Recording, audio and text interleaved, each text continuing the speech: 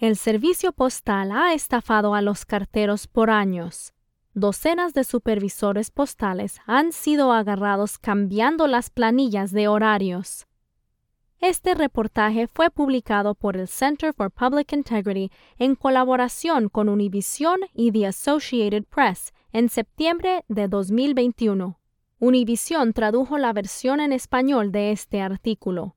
Fue escrito por Alexia Fernández Campbell del Center for Public Integrity. Narración proporcionada por mí, Liliana Castelblanco. A Nancy Campos le dolía la espalda mientras cargaba más de 100 paquetes de Amazon en su camión. Esta abuela de 59 años, cartera del Servicio Postal de Estados Unidos, había trabajado 13 días seguidos sin descansos para comer y ahora estaba trabajando el día feriado de Martin Luther King Jr. para mantenerse a la par del flujo interminable de cajas. Al final de su turno ese día de enero, Campos rellenó su tarjeta de asistencia. Luego le tomó una foto como prueba. Sabía lo que iba a pasar, dijo Campos, quien reparte el correo en Midland, Texas, porque pasa cada periodo de pago. 2 semanas después, cuando revisó su talón de pago salarial en el sistema de nóminas, dijo que le faltaba el pago de 6 horas extras. Eso sumaba unos $201 en salarios perdidos, lo que equivale a una semana de víveres. Trabajadores de correos de todo el país comparten su frustración. Según una investigación del Center for Public Integrity, el servicio postal estafa regularmente a los carteros. Los gerentes de cientos de oficinas de correos de todo el país les han pagado de menos, de forma ilegal, a los trabajadores por hora durante años, según han descubierto mediadores e investigadores federales. Los registros de mediación privada cuentan parte de la historia. Entre 2010 y 2019, al menos 250 gerentes de 60 oficinas de correos fueron sorprendidos cambiando las tarjetas de asistencia de los carteros para mostrar que trabajaban menos horas, lo cual resultó en salarios no pagados, según un lote de resúmenes de laudos de mediación obtenidos por el Center for Public Integrity para casos presentados por uno de los 3 principales sindicatos postales. Los supervisores a quienes se les descubrió haciendo trampas rara vez se les sancionó y a menudo solo recibieron una advertencia o más capacitación. En 4 ciudades, los documentos de mediación muestran que los gerentes de las oficinas de correos continuaron alterando las tarjetas de asistencia después de prometerles a los líderes sindicales que dejarían de hacerlo. Mientras tanto, desde 2005, el gobierno federal ha citado al servicio postal 1,150 veces por pagarle de menos a los carteros y otros empleados, incluyendo un caso que involucró 164 infracciones, según datos del Departamento de Trabajo obtenidos a través de una solicitud de la Ley de Libertad de Información. La agencia determinó que esos trabajadores perdieron unos $659,000 en salarios, pero le permitió al servicio postal devolver menos de la mitad tras negociar con la agencia, una práctica habitual en el Departamento de Trabajo. En aproximadamente el 19% de los casos, no se indicó si el servicio postal les había pagado a los empleados lo que se les debía. Estos resultados apuntan a un robo salarial generalizado en la emblemática institución cuasi gubernamental. Sin embargo, solo ofrecen una visión parcial del problema. No se han captado los casos de mediación presentados por otros sindicatos postales, ni las reclamaciones por robo de salarios resueltas antes de llegar a mediación. Los casos siguen apareciendo mientras el servicio postal tiene dificultades para pagar $188,000 millones de deuda y pasivos no financiados, acumulados en gran parte porque la ley federal lo obliga a pagar por adelantado las prestaciones de salud y pensiones de los jubilados. La agencia ha suprimido casi 142,000 puestos de trabajo desde 2007 y en marzo de 2020 necesitó un préstamo de emergencia de $10,000 millones del Congreso para ayudar a pagar sus facturas. Los carteros dicen que sus supervisores enfrentan una intensa presión para mantener bajos los costos de las horas extras. Al mismo tiempo, el aumento de los pedidos en línea, impulsado por la pandemia, está agobiando a los carteros con el volumen de paquetes, y no pueden contar con que se les pague todo su trabajo. Un portavoz del servicio postal, David Partenheimer, dijo que la agencia no tolera que los supervisores realicen ajustes no justificados en las tarjetas de asistencia y que se toma en serio dichas acusaciones. Esta postura se la transmiten directamente al personal de correos los dirigentes de correos, incluyendo el vicepresidente de operaciones de entrega, quien periódicamente dicta las políticas relacionadas con la administración apropiada de tarjetas de asistencia para los supervisores, escribió Partenheimer en un correo electrónico al Center for Public Integrity. No quiso hacer comentarios sobre casos específicos. Campos dijo que la agencia todavía le debe miles de dólares por otras 2 reclamaciones de robo de salario que resolvieron antes de que ella descubriera la falta de pago de horas extras en enero. Dijo que su jefe le prometió que le pagaría por trabajar el feriado, pero nunca lo hizo. «Ya me harté, ya basta», dijo Campos, quien compartió con el Center for Public Integrity copias de sus hojas de trabajo y talones de pago. Dependemos de ese dinero. Cuando no te pagan lo que te deben, tienes la sensación más horrible. Un problema sistémico. Todas las mañanas, Campos y otros miles de carteros de todo Estados Unidos pasan su tarjeta de identificación por las oficinas de correos locales para checar sus entradas. Clasifican el correo para sus rutas, comprueban los artículos no entregados y cargan sus camiones.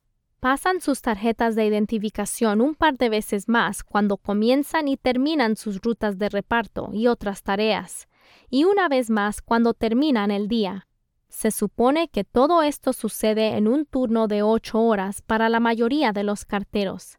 Esto se debe a que el servicio postal no quiere pagar las horas extras, que se pagan a un 50% más según la ley federal. El inspector general ha amonestado en repetidas ocasiones a las oficinas de correos por gastar miles de millones de dólares en horas extras cada año, y ha instado a los gerentes a reducirlas. Pero los carteros dicen que es imposible ponerse al día. Después de todo, y como ya es sabido, el servicio postal está corto de personal en un momento en que los carteros están repartiendo una cifra récord de paquetes. Tan solo en 2019 entregaron 1.500 millones de artículos para Amazon, casi un tercio de los paquetes del minorista en línea. Eso significa que los carteros registran muchas horas extras, y no es raro que los gerentes entren en el sistema y borren algunas de ellas. A veces los cambios muestran que los carteros terminan sus turnos antes o se toman un descanso no remunerado para almorzar, según la revisión hecha por el Center for Public Integrity de las decisiones de mediación privadas que mantiene la Asociación Nacional de Carteros, un sindicato con casi 290,000 miembros, aproximadamente el 45% de la plantilla total de la agencia. En la mayoría de estos casos, los directivos no presentaron la documentación requerida para explicar los cambios o notificar al empleado afectado. En otras ocasiones, los supervisores simplemente les dijeron a los carteros que checaran sus salidas después de 8 horas y siguieran trabajando sin cobrar. Eso les sucedió regularmente a Maverick Tran y a algunos de sus compañeros en San José, California, según la decisión de 2019 de un mediador independiente.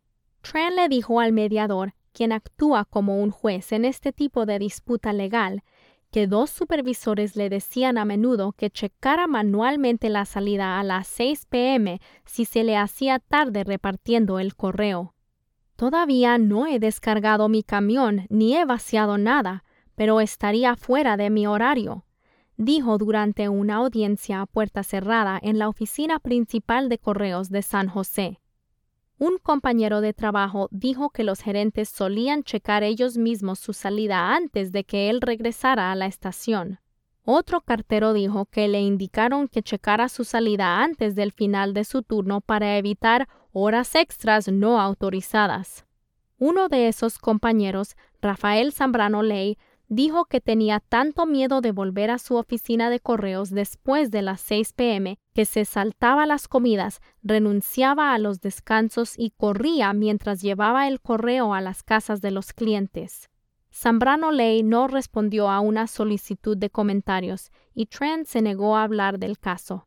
Su representante sindical le dijo al mediador que casi todos los supervisores de las 12 oficinas de correos de San José habían manipulado indebidamente las horas de los empleados cada semana durante al menos 3 años.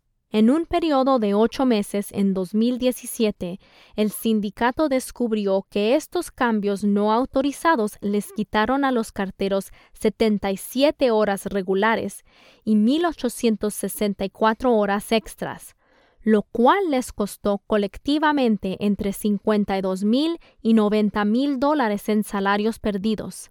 En la audiencia de mediación, un representante del servicio postal no explicó por qué los directivos cambiaron las tarjetas de asistencia de los carteros.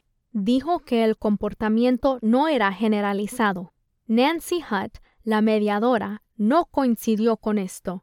Después de revisar las tarjetas de asistencia de 240 carteros en San José, Hutt dijo que se alarmó.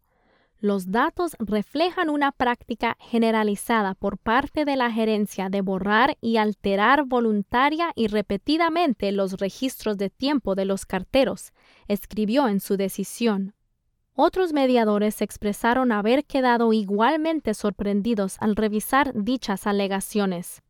Es algo abominable, escribió un mediador en Nashville en 2018 cuando se le presentaron pruebas de que un gerente había borrado las horas de trabajo de los carteros. Es un acto, según mi opinión, al mismo nivel que el robo. En Boston, la mediadora Catherine Morgan calificó el patrón de robo salarial de sistémico y atroz. En una decisión de 2019, describió los cambios en las tarjetas de asistencia como graves delitos federales, que no pueden tratarse a la ligera y que podrían conllevar multas e incluso penas de cárcel. En total, los mediadores descubrieron que los gerentes de correos de al menos 9 estados alteraron ilegalmente las tarjetas de asistencia de los carteros en los últimos años, estafando a más de 900 de ellos.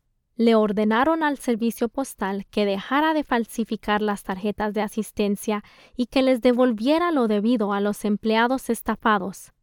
Es algo difícil de creer, dijo Jennifer Williams, ex cartera del área de Atlanta. Este es un trabajo estatal. Nadie debería ir a trabajar y preguntarse si va a poder cobrar. Williams, de 36 años, dijo que sus compañeros de trabajo le advirtieron que debía mantener un registro de sus horas cuando fue contratada como cartera en febrero 2020.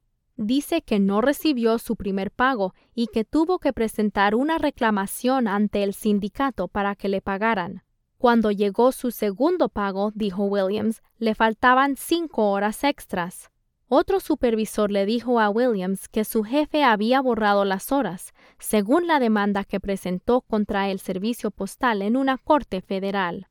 Dijo que cuando tocó el tema de las horas extras desaparecidas ante su jefe por teléfono, ésta la regañó. Unos días después, Williams dijo que el camión de correo que conducía se averió y fue despedida por no terminar su ruta. Entabló una demanda en septiembre de 2020 alegando que fue despedida ilegalmente por quejarse del robo de salarios. Estaba muy disgustada porque dependía del trabajo en la oficina de correos para mantenerme a flote, dijo Williams, quien dijo que tuvo que aceptar un empleo mal remunerado en una fábrica de filtros después de su despido. Partenheimer, el portavoz del servicio postal, declinó hacer comentarios sobre la demanda, Pero en las actas judiciales, los abogados de la agencia negaron que un supervisor borrara las horas extras de Williams o que fuera despedida por quejarse de la falta de pago. Ambas partes llegaron a un acuerdo en junio y el servicio postal aceptó pagarle a Williams $2,356 en concepto de daños y perjuicios y $3,143 en concepto de honorarios de abogados. Williams dijo que extraña trabajar en la oficina de correos. Hace tiempo veía la agencia igual que otros miles de estadounidenses negros antes que ella, un trabajo estable con buenas prestaciones y un sueldo decente. El servicio postal ha sido durante mucho tiempo uno de los mayores empleadores de afroestadounidenses en Estados Unidos. Durante la época de la lucha por los derechos civiles, era un lugar en el que los trabajadores negros podían progresar en sus carreras sin tantas barreras como el sector privado, dijo Frederick Gooding, profesor de estudios afroestadounidenses de la Universidad Cristiana de Texas. El servicio postal era en muchos sentidos un faro de esperanza y oportunidad, dijo Gooding, autor del libro American Dream Deferred, Black Federal Workers in Washington, D.C., 1941-1981. Hasta hoy, los trabajadores negros están sobrerepresentados en el servicio postal. Aunque son el 12% de la fuerza laboral de Estados Unidos, representan el 19% de los carteros, el 38% de los dependientes y el 31% de los clasificadores de correo de la agencia. Los asiáticos también representan una proporción mayor que el promedio de la plantilla laboral de correos. El robo de salarios dentro de la agencia podría perjudicar desproporcionadamente a estos trabajadores, pero eso no está claro aún. Los documentos de mediación y los registros del Departamento de Trabajo no registran la raza o el origen étnico de cada empleado. Sin embargo, los repetidos robos de salarios ponen en duda que el servicio postal sea un lugar deseable para trabajar. Nunca habría esperado esto de la oficina de correos, dijo Campos, la cartera de Texas. Este solía ser un trabajo digno. Campos, quien ha trabajado como cartera durante 3 años, dice que presentó 3 quejas contra sus supervisores por trabajo no remunerado. Desde entonces ha llegado a acuerdos, dijo, y la gerencia acordó pagarle una cantidad aún por determinar, incluyendo las horas extra que trabajó en una ruta sobrecargada, es decir, una ruta larga que regularmente tarda más tiempo en terminarse de lo que se supone. Varios de sus compañeros de trabajo también están esperando que les paguen por razones similares, dijo, pero sospecha que nadie será castigado por estafarlos. La mediadora del caso de San José le dijo al servicio postal que les pagara a los empleados lo que se les debe. Tran, Zambrano Ley y otros carteros demandaron a la agencia en una corte federal unos meses después. Quieren una indemnización monetaria además de los salarios atrasados. Hasta febrero, el servicio postal les había devuelto a los empleados en ese caso un total de $570,000, según le informaron a la corte los abogados de ambas partes. Es muy escasa la rendición de cuentas. Aproximadamente docenas de empleados se reunieron en una tensa reunión en una oficina de correos de San Antonio en febrero de 2019. El jefe de la estación, Rubén Vela, estaba nervioso. Les dijo que llegarían personas ajenas del sindicato para provocar problemas. Cuando se presentó el delegado sindical Steven Ramírez, Vela lo encaró y lo regañó delante de todos los asistentes a la reunión, según un testigo. Ramírez había descubierto que Vela y al menos otro supervisor habían borrado de forma regular las horas de trabajo de 25 empleados durante un periodo de 2 años, según una decisión de mediación de ese mismo año. En algunos casos, según descubrió el mediador, el otro supervisor falsificó las iniciales de un empleado para aprobar los cambios. Los empleados que estaban en la reunión de 2019 dijeron más tarde que Vela describió los cambios en las tarjetas de asistencia como un simple error. El Center for Public Integrity no pudo ponerse en contacto con Vela para conocer sus comentarios al respecto. Kirk Frazier, uno de los carteros presentes en la reunión, dijo que estaba destrozado, según el documento de mediación. Calificó esta práctica como un abuso de confianza, inmoral y atroz. Está claro que la falsificación de decenas de formularios de USPS no es un simple error, sino algo que se hizo deliberadamente, dijo el mediador, según la decisión.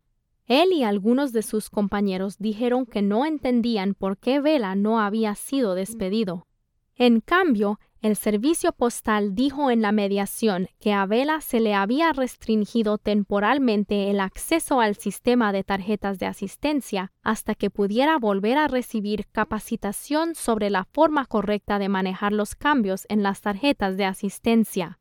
La agencia le dijo al mediador que les había devuelto el dinero a los empleados.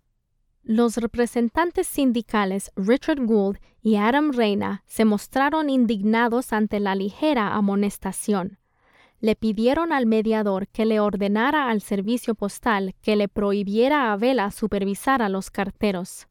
Este tipo de robo habría resultado en la destitución inmediata si lo hubiera perpetrado un cartero, pero inexplicablemente el servicio postal parece haber adoptado la postura de que a sus supervisores se les debe exigir menos que a los empleados del oficio que administran, declararon los representantes sindicales. Un representante del servicio postal alegó que cualquier otro castigo afectaría la carrera del supervisor y lo privaría del debido proceso. El mediador decidió no imponer una sanción más severa, pues coincidió con ese argumento. Se han desarrollado escenas similares en varias audiencias a puerta cerrada en todo el país. El servicio postal reconoce los cambios ilegales en las tarjetas de asistencia y se compromete a pagarles a los trabajadores. Un abogado sindical le pide entonces a un mediador que sancione a los supervisores implicados. Los mediadores dicen que no pueden hacerlo en virtud del contrato y en cambio les ordenan a los supervisores que se capaciten.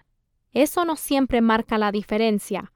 Un representante sindical le rogó a una mediadora de Chicago que tomara medidas después de que se descubrió que los supervisores habían borrado las horas trabajadas de los empleados en las 11 oficinas de la ciudad. Los mediadores internos ya les habían ordenado a esos supervisores que dejaran de hacerlo en múltiples ocasiones, pero no lo hicieron. Las órdenes de cese y desistimiento no han sido eficaces para convencer a la gerencia de Chicago de que debe aplicar la prohibición de borrar las horas, alegó el abogado sindical, según la decisión de diciembre de 2020. La mediadora dijo que no tenía autoridad para imponer sanciones monetarias y en su lugar les exigió a los responsables de las oficinas de correos que se reunieran con los supervisores y les dijeran que dejaran de hacerlo. También le dijo al servicio postal que le permitiera al sindicato hacer revisiones periódicas de las tarjetas de asistencia.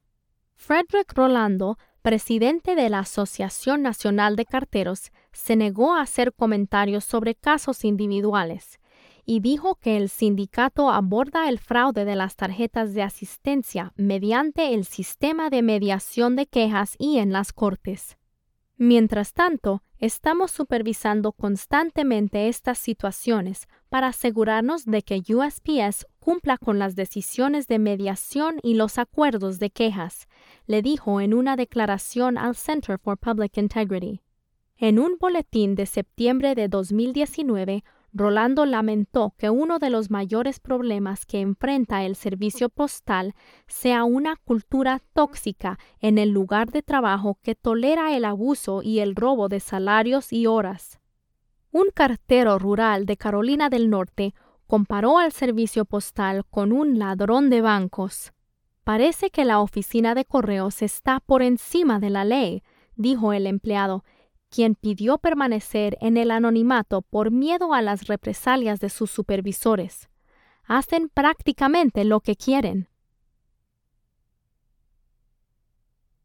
El servicio postal sabe que tiene problemas.